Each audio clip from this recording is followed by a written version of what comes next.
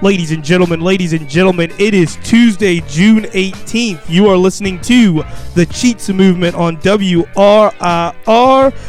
Gigi Broadway is in the building. Gigi, how you feeling? I'm here, man. I'm a little tired, but I'm here. Long weekend. It was a long weekend. It was Father's Day weekend. So before we go any further, I want to wish every father a happy Father's Day. I know it's 2 days past the actual day, but you know what, Gigi Broadway? Fathers don't get enough love on Father's Day. So as compared to other days, Mother's Day.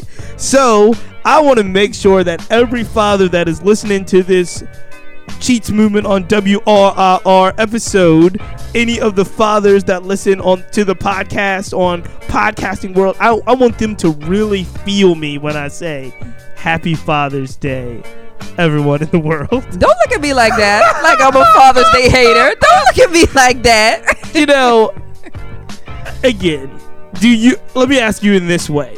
Do you think, compared to Mother's Day, that Father's Day gets enough love? Here's the thing.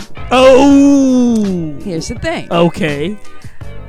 No, they don't get as much love. Thank you. That's the right answer. But they get the appropriate amount in comparison to Mother's Day. How do you explain how that works? Mother's Day, we are making arrangements at least 4 or 5 months in advance. As you should. We are making sure that everything is lined up for moms, our wives, anybody that we know that we really care about as a mother. We have the gift on point. We have the card on point. As you should. Because we had to prepare 9 months in advance to push y'all out and prepare our womb in advance. So I think it's only appropriate.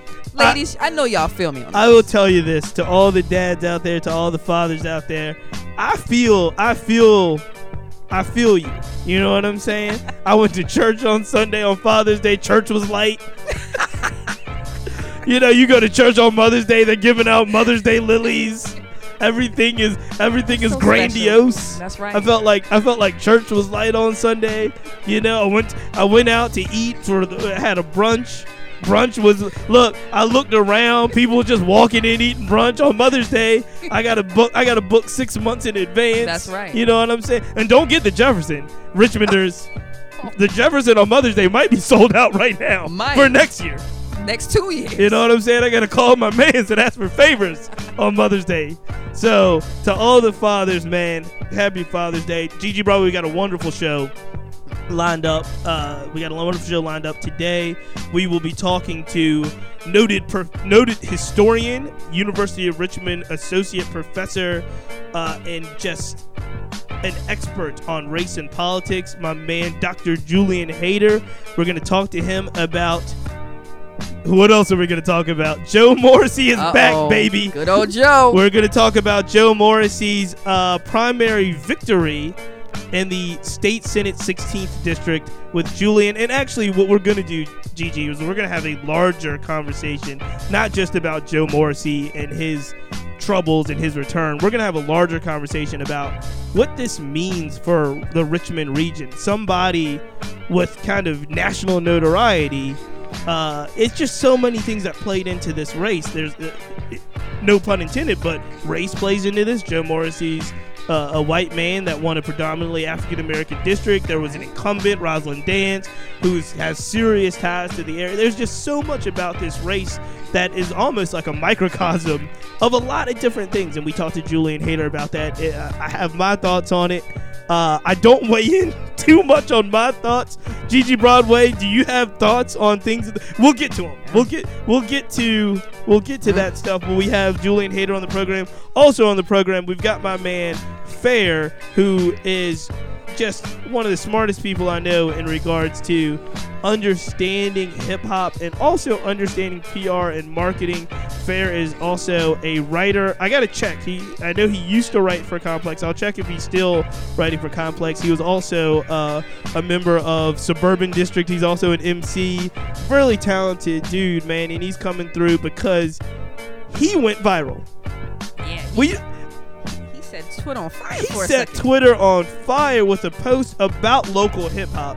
and local hip-hop is always near and dear to our hearts. So when we see something that really catches fire like this, we brought my man Fair in. We're going to have a great conversation on that. Again, we're going to bring up a discussion about Father's Day and who you think Gigi Broadway, America's dad, really is. We got a couple other things coming up. This is the Cheats Movement on WRIR. In honor of Father's Day, we're going to play a little Father's Day jam for you. We'll be right back after this. Check it out. I call it. Yeah.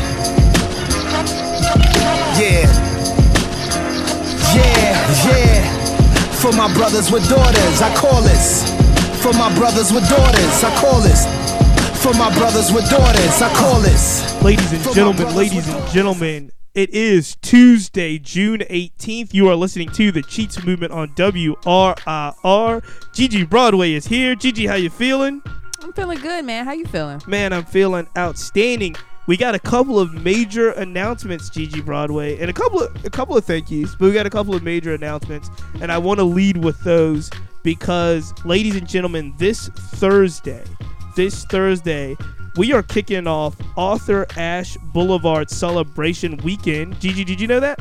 I had no idea. But you knew about the boulevard being renamed for Arthur Ashe Boulevard. Yeah. Big celebration. It's going to be keynoted by John Lewis, I think, on an event on Saturday. But this Thursday, it's free. It's open to the public. If you want to holler at your boy, I will be hosting and moderating a panel, Courageous Conversations. It is social justice at Arthur Ashe Boulevard. It is presented by the Africana Film Festival and the VMFA. It is this Thursday. Doors open at 6:30. You can come holler at me. You can holler at Angeline Moon of the Africana Film Festival. You can holler at Michael Paul Williams of the Richmond Times-Dispatch. My main man, Justin Tinsley of ESPN The Undefeated. Clovia Lawrence you can holler at. There's just so many wonderful panelists. It is this Thursday, June 20th. Doors open at 6:30. So I got to mention that. And guess what, Gigi Broadway? What? We got another major announcement that I am so excited about. Uh-oh. July 7th. That is a Sunday at 4 o'clock. July 7th is Sunday at 4 o'clock. We are doing another live podcast. Back at it again. We are in the Hofheimer building, the dark room of the Hofheimer building. It is at the Hof. We have some amazing guests lined up. We have some music lined up. Come holler at your boy and Gigi Broadway. We got to figure out what to do, man. Y'all got some suggestions in regards to listeners. If you have suggestions on how you can be a part of the show, hit me up. We're going to have a really, really fun time. We've got some great guests. We got some music. There will be more details about our live podcast Sunday, July 7th in the dark room at the Hof. We're so pumped about it. Please holla at us. Come support. We're so excited about that event. So that's coming up soon. Before we take a quick break, I do want to shout out the wonderful people at the Ask Foundation. It's the Childhood Cancer Foundation.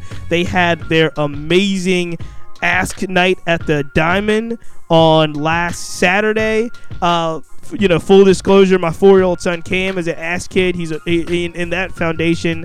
The work that they do, the amazing support they give families all over Virginia with to parents, to children. They're just an amazing foundation, so we got to shout out the Ask Foundation. It is just amazing the work that they do. So we're really excited about that. As always, last but not least, Gigi Broadway, this show is brought to you by Workin' Friends. So we got to shout out Workin' Friends, always. One of the best co-working spaces in all of Central Virginia. Make sure you check them out. They are located in Richmond. They're just an amazing group of folks. So excited that they're a part of the team, and it's never too late. We can always use more sponsors. So if you want to be a part of the team, let us know. That's all you got to do. Make sure while you're doing that, rate, review, subscribe to our podcast. It's the Cheats Movement on WRIR. We'll be right back after this. Ladies and gentlemen, it is Tuesday, June 18th. You are listening to the Cheats Movement on WRIR. And joining me on the line right now is a good friend of mine, Dr. Julian Hayter. I want to before we really get into this conversation, before I welcome Julian to the show, let me just give you a quick rundown.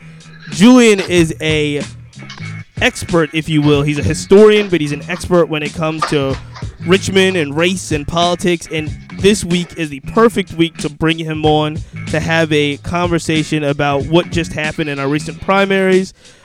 Just for the audience, full-fledged, and for Julian, let me just give you a little bit of background in regards to on Tuesday night, or it was either Wednesday morning or Tuesday night, after we kind of looked at what the Virginia primary landscape was going to look like. There's really one major story that came out of the primaries, and that is the return or possible return in the general. Looks like the more than likely return of Joe Morrissey, who defeated an incumbent in the 16th district. The incumbent he defeated was Rosalind Dance. So, to pull you guys behind the curtain a little bit, and you know this if you follow the Cheats Movement on social media, if you follow me, Mark Cheatham, on social media, I wrote on, I guess it was Wednesday morning, that I have some thoughts about Joe Morrissey winning the election, and I would share those thoughts on this show. And then I immediately panicked because I saw some of the comments that were coming back in, and I panicked because I was like, whoa, I need to have an intelligent conversation about the Joe Morrissey win in the primaries, what that means for Richmond, how we got here, and there is no better person to bring some levity to this conversation than my main man, Julian. Julian, welcome to the program. How you doing? It's a pleasure to be here, man. How you doing? Man, I'm doing great, and like I said, you can imagine when I was like, oh, we got to talk about Joe Morrissey on the show.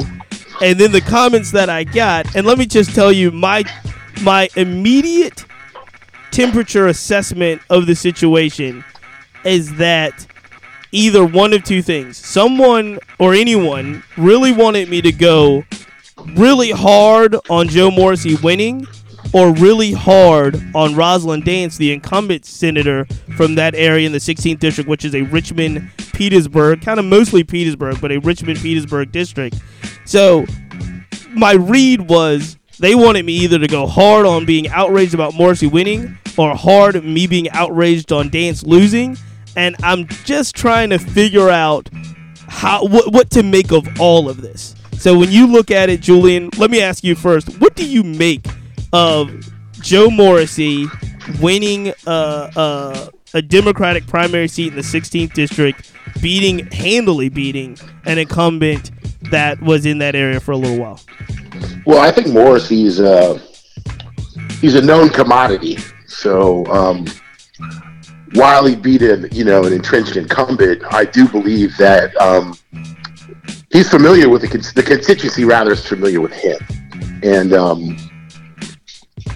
nobody likes a redemption story more in some ways than Americans. And Joe Morrissey, whether we like it or not, has been able to cast his run for local office and then for state office in that manner. And I think he rode that wave all the way through that election. So it seems to me shockingly predictable in some ways, given the nature in which he's kept himself in the public eye in recent years, that he was able to sneak up, if you will, on the incumbent candidate. Well, let's talk about that, because he has been able to keep himself in the public eye. Mm-hmm. And let's just keep it 1,000. The reason he's been able to keep himself in the public eye is not for anything positive, right? Right. It's for a lot of news stories that no public servant, right, wants to have. And so he's been able to keep himself relevant through kind of the motto of, I guess, all press is good press, which doesn't seem to be a winning formula. However, it's winning now. And it's not just winning for Joe Morrissey. It's actually winning, obviously, in the White House. Absolutely. I think, in a lot of ways, what he's been able to do speaks very directly to the nature in which African-American constituencies feel about redemption stories, but even more importantly, how some African American constituencies feel about white candidates that pay them lip service. And in some cases, it speaks more broadly to the level in which African American communities have had these antagonistic relationships, especially in this area, with white politicians. So any white politician that generally tends to cast themselves in a favorable light, despite the things that Joe Morrissey has been accused of and has been convicted for, I think has a tendency to get further along the political road, if you will, than others. And in many ways, it speaks less to Joe Morrissey than it does to the nature in which we have constituencies in the Commonwealth of Virginia who are looking for a hero. And I think what ends up happening when you have this has been systematically neglected for so long, if someone is able to paint themselves in a particular light, they can get the vote. That's completely kind of along the lines of what I was thinking in many ways, and at the same time, I'm so. I guess the word I would say is either hesitant, reserved, or concerned that it seems like this is a pattern that plays out through history. And as you being the historian, maybe can you tell me, is there any other examples when we talk about race and politics in Richmond and we kind of go through kind of a historical context? There is tons of examples of, in particular, lower income, African American, underserved communities, in many ways voting against what may be the benefit of their interest. And I'm not saying that this is the case in the 16th, but you tell me, like, what is it about African American communities when it comes to public service and politics that really does resonate with these comeback stories, these redemptions, or even the stories where it's, yes, this person seems to not meet the moral standard that I would want to have for my family, but hey, he's our guy or woman.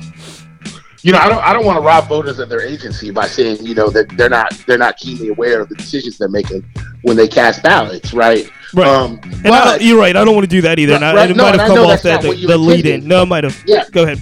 I know that's not what you intended, but I think sometimes what happens to groups of people, especially when you have groups of people where the political system hasn't worked for them for so long, if someone is able to cast the narrative, to tell a story, to portray themselves in a particular light, in a manner specifically where they're arguing that I can get politics to work for you, I think voters are more than likely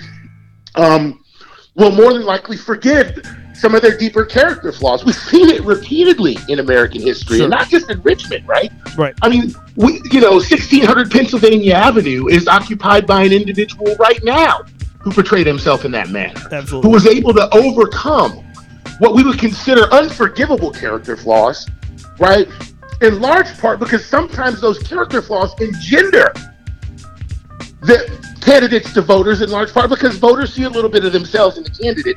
Bill Clinton is another example, by the way. Sure. Right? Joe Morrissey isn't the first candidate to be elected to office, right, on the fumes of sexual abuse. And maybe that says more about our political system than it does about the individuals who are running for and being elected to office. But I do think, in some ways, he's smart enough to know that voters in some cases will look the other way if he's able to convince them that he has their interest in mind. Right. And it also speaks, I asked my mom one time whether or not the glass is half full or half empty. And, it's one of those cliche questions. And she said to me, it depends on how thirsty you are, right? And I said, well, that's brilliant, right? It's absolutely brilliant. And I think this is one of those cases, right? I think when people get thirsty, they reimagine the cup, if you will. And Joe Morrissey is someone that recognizes the reimagination of that cup, and he's been able to capitalize off this thirst, this constituency that's been systematically neglected by the General Assembly. And anyone that can portray themselves as a working class or African American hero generally is going to be seen in a favorable light by voters, and to some degree, rightfully so. Let me tell you this and see if you agree, or just throw it out there and see if you agree, because there's a lot on the other side of this election coin. We have Senator Dance, who's basically Petersburg based, and as soon as he won, there was a ton of comments, obviously shocked about his winning, but also extremely critical of the campaign. Not even the campaign that Dance ran, but the years leading up to the campaign of incumbents, basically not doing what they needed to do in their district or for the best interest of the people that put it in office. Yep. Here's the thing that I would throw out there that I'm interested to see your reaction about. I think that this election could have been more about, or the completion of this version of the return of Joe Morrissey had way more to do with storytelling than it actually had to do with governance. And I say that, I say that, just throw it out there, because I think if you look at Senator Dance's voting record and the things she voted for and the way that she put her votes in action, I don't see that there's going to be that much of a difference between the way that Morrissey's going to vote and the way that Dance is going to vote. But I do think that there was a major difference in the narratives of the campaigns and the way that they tried to tell the stories about who they were and what they've done. And so there's that narrative, again, like you said, whether you put kind of a big picture of race in it, I don't think race can be ignored, but you have this narrative of Joe Morrissey, who's obviously, white man, I believe, late, possibly late 50s, I don't exactly know how, mid-50s, late 50s. But the narrative is this guy is going to be fighting for this underserved community, which that's what he's done his whole life. And I didn't see any way to get around that narrative, that storytelling. Well, I mean, look, a couple of things. Number one, I think it's been proven, experts have shown this, but I mean, if you look at media culture, it's pretty much, it's been said ad nauseum in recent years. Americans don't care about policy, right? No. And I think the candidates who can tell a story, who can master narrative, have shown this to be true. And another thing I think that needs to be discussed in some instances with that narrative is, nobody loves a white boy that can play the blues more than African Americans, right? We want someone that can speak. It's something that you see repeatedly, right? There's this motif, if you will, in where we have always welcomed outsiders who can speak directly to our experience. It's something that I think has been consistent throughout our experience in the United States. Don't get me wrong, there's deep skepticism about white actors in trying to ingratiate themselves in the African American community, but I do believe the African Americans are a lot more forgiving than they're given credit for. And in many instances, if someone can find a way to speak directly to African Americans, I think they find out just how forgiving African Americans can be. And I think Joe Morrissey has found a way to craft that narrative to speak directly to this kind of reoccurring theme that we've seen throughout this country's history. I would say, just to add on to that, I would say not just forgiving, but accepting and then forgiving, right? I think that when you talk about communities, I think just history alone, for whatever reason, it's just so, I think our African American community has been one of the most accepting communities.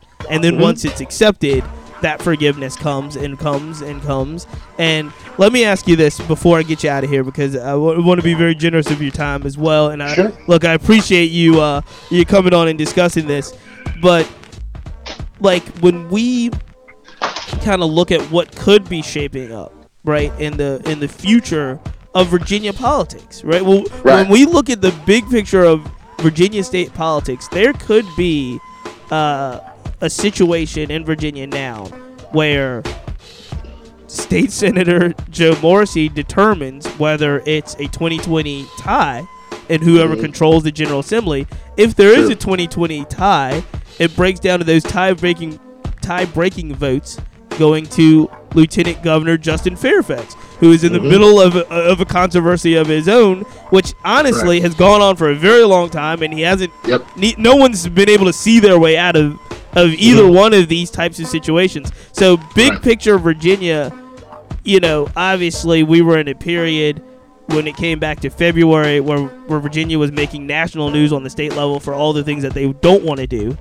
Sure. Joe Morrissey actually winning that primary, it's on CNN, it's on MSNBC. That this is a big time story.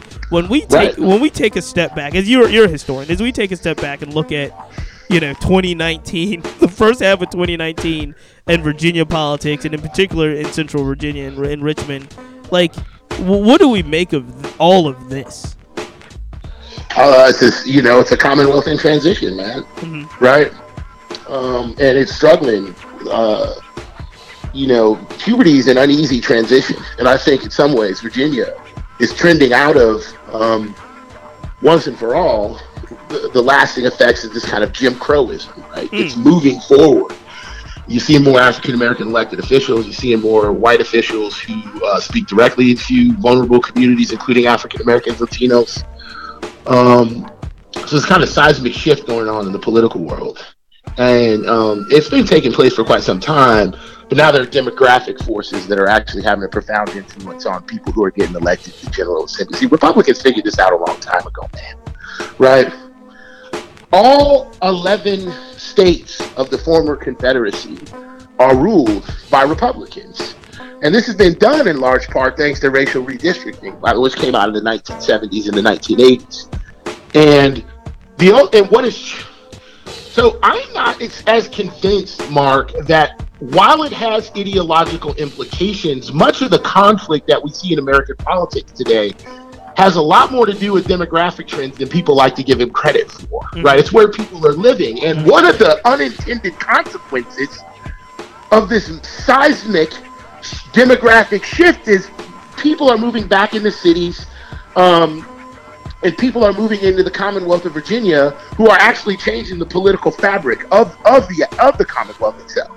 And I don't see that trend reversing. And I think a lot of the tension that we're seeing is in large part due to those trends, right? I mean, no one would have, and I hate to say this because it's deeply cynical,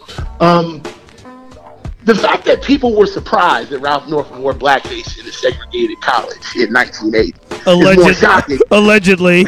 I gotta keep my shit. Yeah, okay, allegedly wore blackface. It's more shocking than someone wearing blackface at a segregated frat party in 1984, right? The surprise to me is more shocking. And what I think is that stuff was common.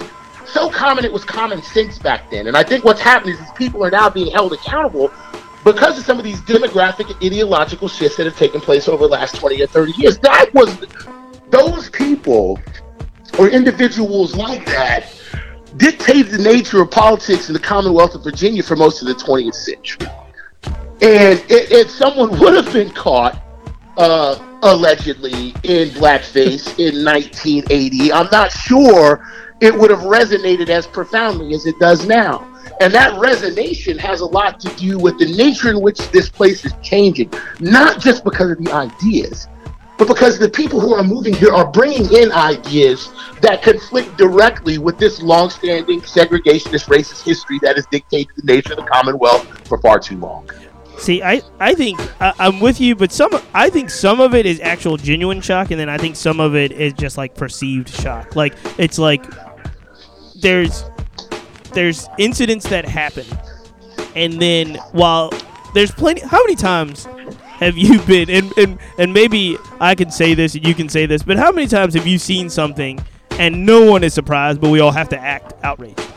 Right? All the time. Right. As soon as we go in our house and talk to our wives and be like, I knew that all along. You know what I mean? Yeah, I'm just talking about in life. There's tons of things, and I think what happens now though is I think that especially in public service, public servants have to be given the notion of kind of hypersensitivity, right? Like they have to, but again, the reaction post, if you're looking at President Trump, the reaction post President Trump getting elected, and is very similar to what happened Wednesday morning in Central Virginia or in Petersburg when I get all these messages like, I can't believe this happened with Joe Morrissey's return, and we're all sitting there saying for weeks like, we kind of see this coming. We kind of know. So now Right. we just have to act outraged that that this is happening. Let me Well, ask you. Oh, go ahead. Sure. Yeah, I definitely think, I don't want to minimize people's anger, but I do think sometimes we do see a kind of manufactured outrage that belies political trends that are clearly evident if you take a look at the culture of politics in this particular area. All right, let's end on a high note because I not only are you a historian and an expert on history, you are one of my favorite people to talk hip hop about, and your extensive knowledge about hip hop history is something that people need to know about on this show. So I was thinking about this, and I always think about this, but I always look at kind of modern day politicians and modern day politics and think historically, if this person was an MC, who would they be, or vice versa? And so my favorite example of this, and Forbes list and $1 billion, irregardless, I've always said, like, Jay-Z and Barack Obama to me would be a good. I could make a academic thesis on how Barack Obama would be the Jay-Z of hip hop and vice versa. If you're looking at the return of Joe Morrissey and you look at the history of hip hop, is there anyone that you can say if Joe Morrissey was a hip hop artist, he would be this person? Well, this it's kind of low hanging fruit, but I think it works, right? Let me just say this before I go any further. There are some white dudes that have picked up microphones that could flow. Absolutely. Right? And I'm not just talking about Eminem. I'm talking about Search. Right? There's a laundry list of dudes who have proven themselves to be thoroughly embedded in the culture. Vanilla Ice, man. Are you serious? Absolutely. But let me tell you why. All right, break this down for me. Very few people know this about Vanilla Ice, right? Vanilla Ice came out of Texas, man. And he had an unbelievably strong black following in Texas. They loved him. I thought he was a Miami guy. No, but I think didn't he come out of Texas? Okay, we'll figure it out. I thought he came out with the whole... Listen, I could be wrong, but I'm almost certain. Okay. He cut his teeth in Texas, by the way. Okay. And if I'm wrong, then he cut his teeth in Florida. Yeah. Either way, what I do know is that on the local level, Vanilla Ice had a strong black following, by the way. Strong black following. And I think in some ways, that's the Joe Morrissey I'm thinking of, right?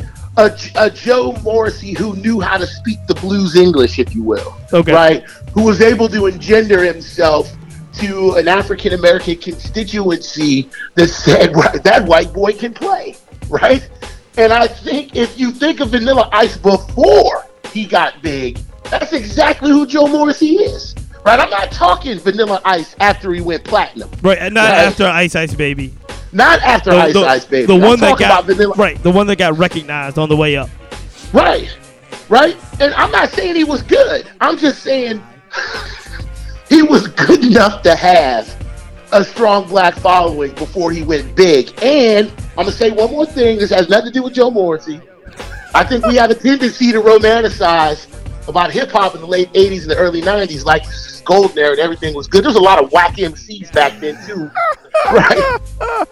There was a lot of whack MCs. In fact, when I was in high school, we used to have a game called Whack MCs, and we would sit around and try to think about who was the worst rapper we could think of. Right. And there was never a shortage. And that dude was on the list, but people liked him because he could dance and he could semi-flow, and he followed that wave all the way to platinum status after Ice Ice Baby. Joe Morrissey is straight Vanilla Ice to the core, by the way.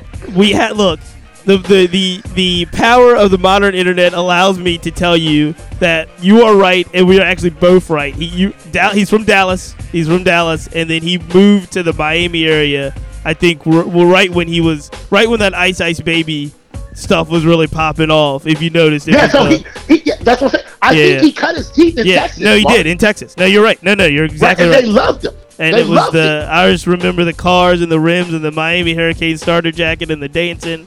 And so And this is fascinating. Look, we will have you back to play this segment of the game way more.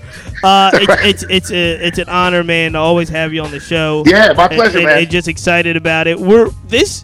I think not just this particular race that I know a lot of people have a lot of opinions on and want to talk about, but I think as we move forward, going into obviously November and going into what what everything looks like for the General Assembly next year, we just got to continue this conversation, because to me, especially in Central Virginia, and when we're talking about the Richmond region, even if we're stretching down to Petersburg, the points that you are following and have always followed and wrote a book about and an expert on, but that intersection of race and politics and coming out of Jim Crow, I think is just going to be ever present as we move forward.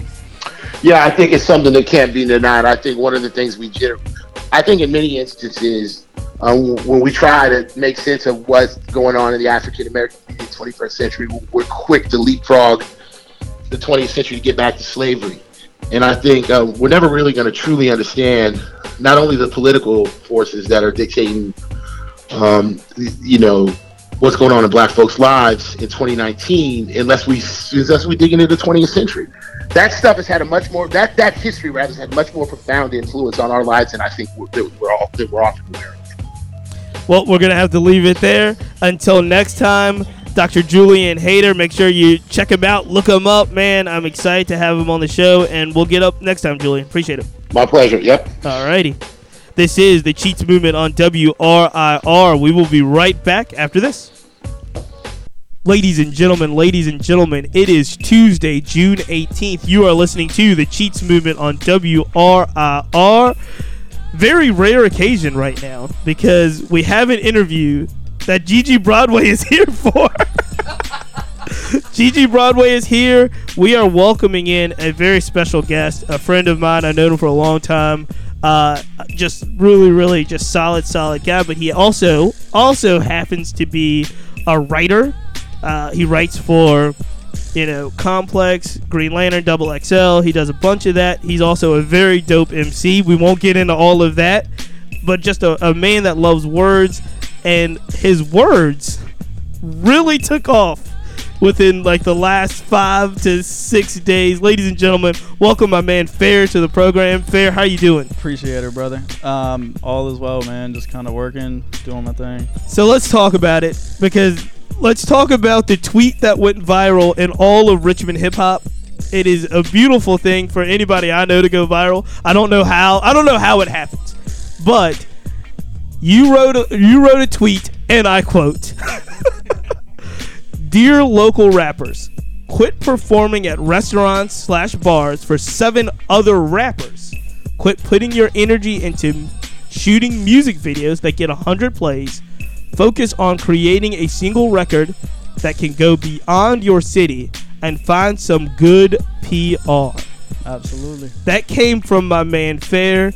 And then let me just give you a quick snapshot of what viral really looks like. Fair is on Twitter. Fair, follow him at FairVA. But Fair has he has a good account. I mean, I think it's about just over 1,600 Twitter followers.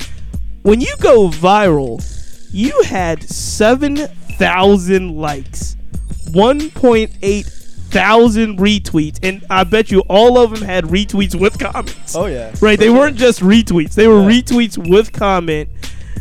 Let me start by asking you this, because a lot of people don't actually know your pedigree, your background, how long you've been doing music, and why this is such an important issue for you. Just tell me what was the thought process behind the tweet? What were you trying to get across, and do you think did it get across the way you wanted it to? I think it got across to majority of people, honestly. Like the 7K likes, I would say a lot of those people like jumped in my DMs and said like, keep doing what you're doing. You're speaking truth. We need more people like this.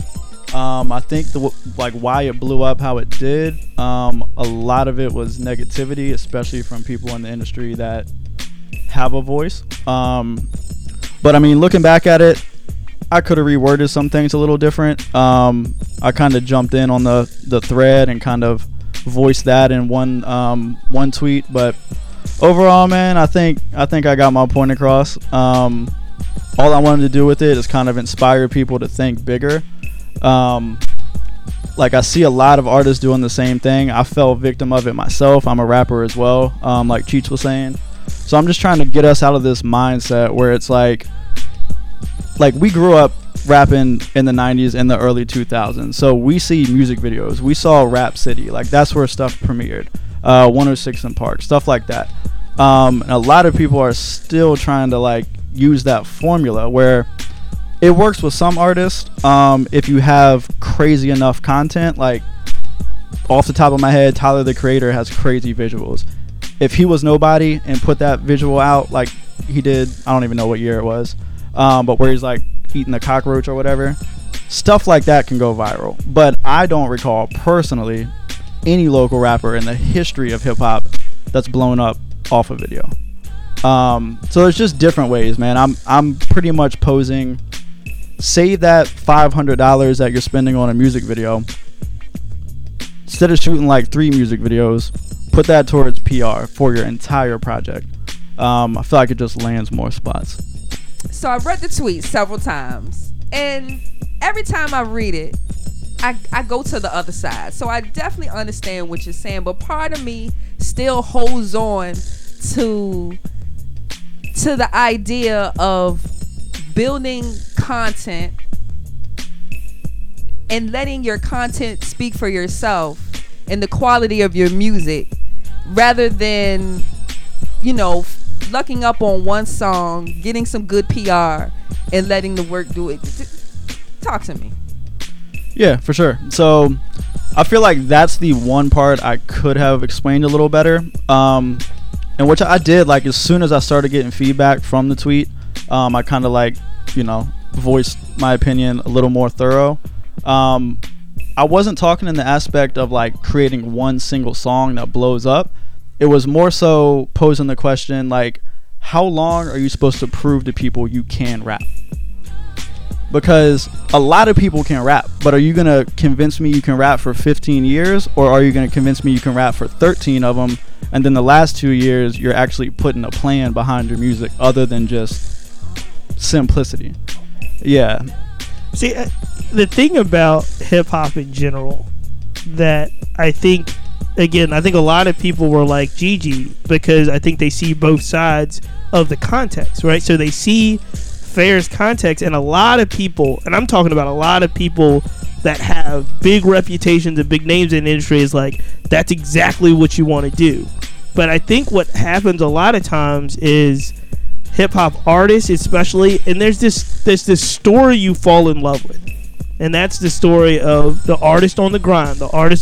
Like, there's no such thing as an overnight sensation, truly, because even your Grammy Best New Artist is like, man, it took me 12, 15 years to become Best New Artist. So what I think, you tell me what you think, Fair, but I think what a lot of people heard was like, man, I'm playing the game wrong based off of this information. Right. And I can't look at myself in the mirror and say I've been playing the game wrong for 10 years, because there are these stories of, you know, I don't know who's been on the grind for, you know, 10, 15 years. Everybody that makes it will look in the mirror and say, yo, I didn't make it in 2 years. I made it in 12 years. Yeah. And so I feel like they fall in love with that story, that narrative, and it's an honest one. There's a lot of folks. There's nobody that's really skill-wise. I'm talking about skill-wise. There's people that, you know, get a bump and whatever for whatever reason.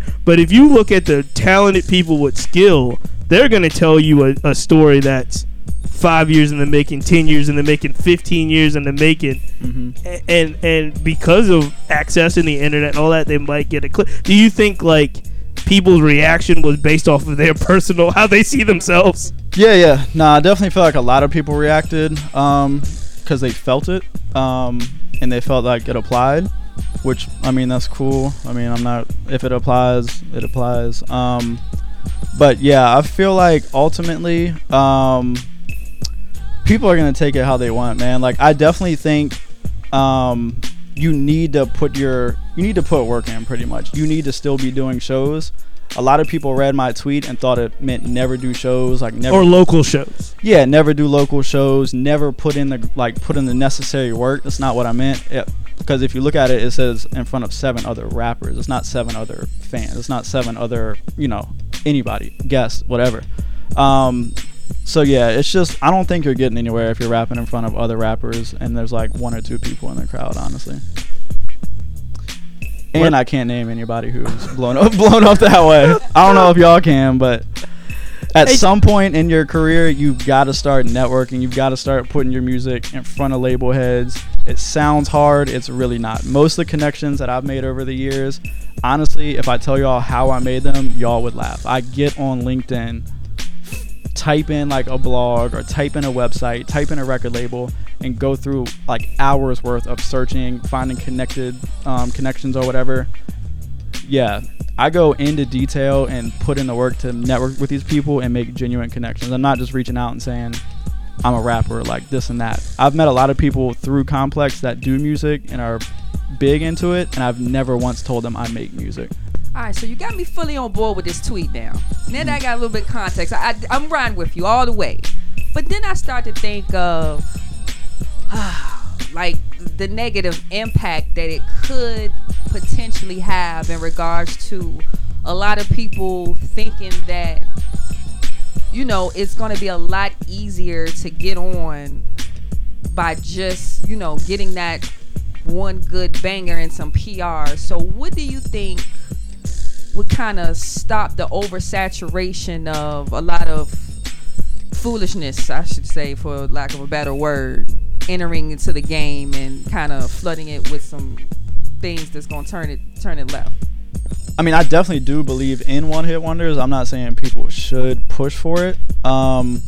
Mainly what I meant by that was just like I said earlier, you can actually like convince us that you can rap. Okay, we get it. Like, what's next? Like, are you just gonna keep putting out music where we know you're spitting bars and you can rap, or are you actually gonna try to like formulate something that sticks with people more than just your ability? The voice you're listening to is Fair. He is a writer. He's an MC. He is a connected member in the industry in many ways. Could you see like people will say, well, I don't make music to get a single that goes beyond my city. I make music for these personal reasons. Do you see any conflict there? Because you're an artist. Why do you make music? No, I see both sides, honestly. But at the end of the day, I'm both of those. I make music just because what I'm going through. If I have something to voice, I want to voice it. But I would be lying if I said I didn't want to be heard by more people. And I feel like every rapper is that way. You can say you do it for yourself or that you want to get your story out. But if you're promoting it online and you're putting it out there for the public, that's when you cross the line. You're not just doing it for yourself. You're putting it out there to be heard. And regardless of how you're heard, whether it's focusing on one record or doing it for 15 years, I believe that everyone wants to, be on a larger scale. Well, we definitely want to hear more from you. Fair, tell everybody where they can follow you, where they can just like keep up with all you're doing. Absolutely. All social media, it's at FairVA, which is FAIRVA for Virginia. You can read all those extra viral tweets. The tweets that he wants to go viral too. Yeah, please. Make sure you follow him. This is the Cheats Movement on WRIR, ladies and gentlemen. We'll be back right after this. Ladies and gentlemen, you are listening to the Cheats Movement on WRIR. It is Tuesday, June 18th. Gigi Broadway is in the building. Gigi, how you feeling? I'm good. I'm tired. We good. We in here. From time to time, you and I have segments that do not make it to the actual WRIR radio show. This is correct. But doesn't mean that the segment's not good. No, not at all. The segment's probably pretty awesome. More than probably. They're awesome. So we have to figure out a way to get some of those missing segments to our audience. How do you suggest we do that? I say we just throw them out there. In podcast land. Podcast land, social media. Social media and podcast land, which means you have to be following the Cheats Movement. It definitely means that. You have to be following Gigi Broadway on everything. That's all you got to do. Make sure while you're doing that, rate, review, subscribe to our podcast. It's the Cheats Movement on WRIR. We'll be right back after this. Ladies and gentlemen, this is the Cheats Movement on WRIR. We'd like to thank our guest, Julian Hayter, Dr. Julian Hayter, for his commentary. Make sure you check him out. He's an associate professor at the University of Richmond. We'd also like to thank my good friend Fair, just an amazing, talented, really ingrained in Richmond's hip-hop community, Richmond hip-hop scene. Make sure you follow him at FairVA. Gigi Broadway, we got to wrap this up. How do you feel? I feel good, man. Let's end it on the way we started it, talking about Father's Day, because again, fathers don't get enough love. Over Father's Day weekend, we had 2 entries into social media that caused people a little bit of angst. Let me ask you, do you see or do you not see Bill Cosby jumping on Instagram and making a Father's Day post basically saying a message from America's dad? Do you still consider Bill Cosby America's dad? I'm gonna be honest. When I hear America's dad, his name still pops in my head. I'm sorry, y'all can kill me all you want to. When I hear it, Bill Cosby still enters my mind. Even though he may have tarnished his legacy, I cannot. May have. Okay, he did. May have tarnished his legacy. He did. But I cannot erase all of the years of admiration and love I had watching this man and all of his children on the Cosby Show. I just can't, man. I just can't. Say what you will. His name still pops up in my head, and I can't undo it. I can't erase it. Do you feel bad about it a little bit? Yeah, of course. Of course I feel bad about it, man. So for those who aren't familiar, Bill Cosby has an Instagram account. It's a verified Instagram account, and the post was, hey, it's America's dad. I know it's late, but to all of the dads, it's an honor to be called a father. So let's make today a renewed oath to fulfilling our promise, strengthening our families and communities. There Bill were Cosby. No lies detected there. No lies there. A great message. I strongly disagree. I feel like Bill Cosby and those like him, as much as I do still like, I don't know what I'm going to do when Cam gets of Cosby Show age, because the show is a great show. The question is, can I separate the art from the human being? And I have trouble with this recently because there are artists out there that I have to account their art along with them as a human. Bill Cosby and the other R type individual who I will not mention on this show. It's just difficult, man. I can't enjoy the albums. I can't enjoy the show nearly as much. I mean, I from time to time, I'm telling you, if I walk into a barbershop and it's on, I'm not going to demand them turn it off. But I just can't. I just can't with him. Dang, Bill got a bad rap, man. No. He did it to himself. Got a bad rap. He did it to himself. Poor Bill. The other social media issue of Father's Day weekend, Gigi Broadway, is another father decided to join Twitter. That father just happened to be O.J. Simpson. So you can follow O.J. on Twitter.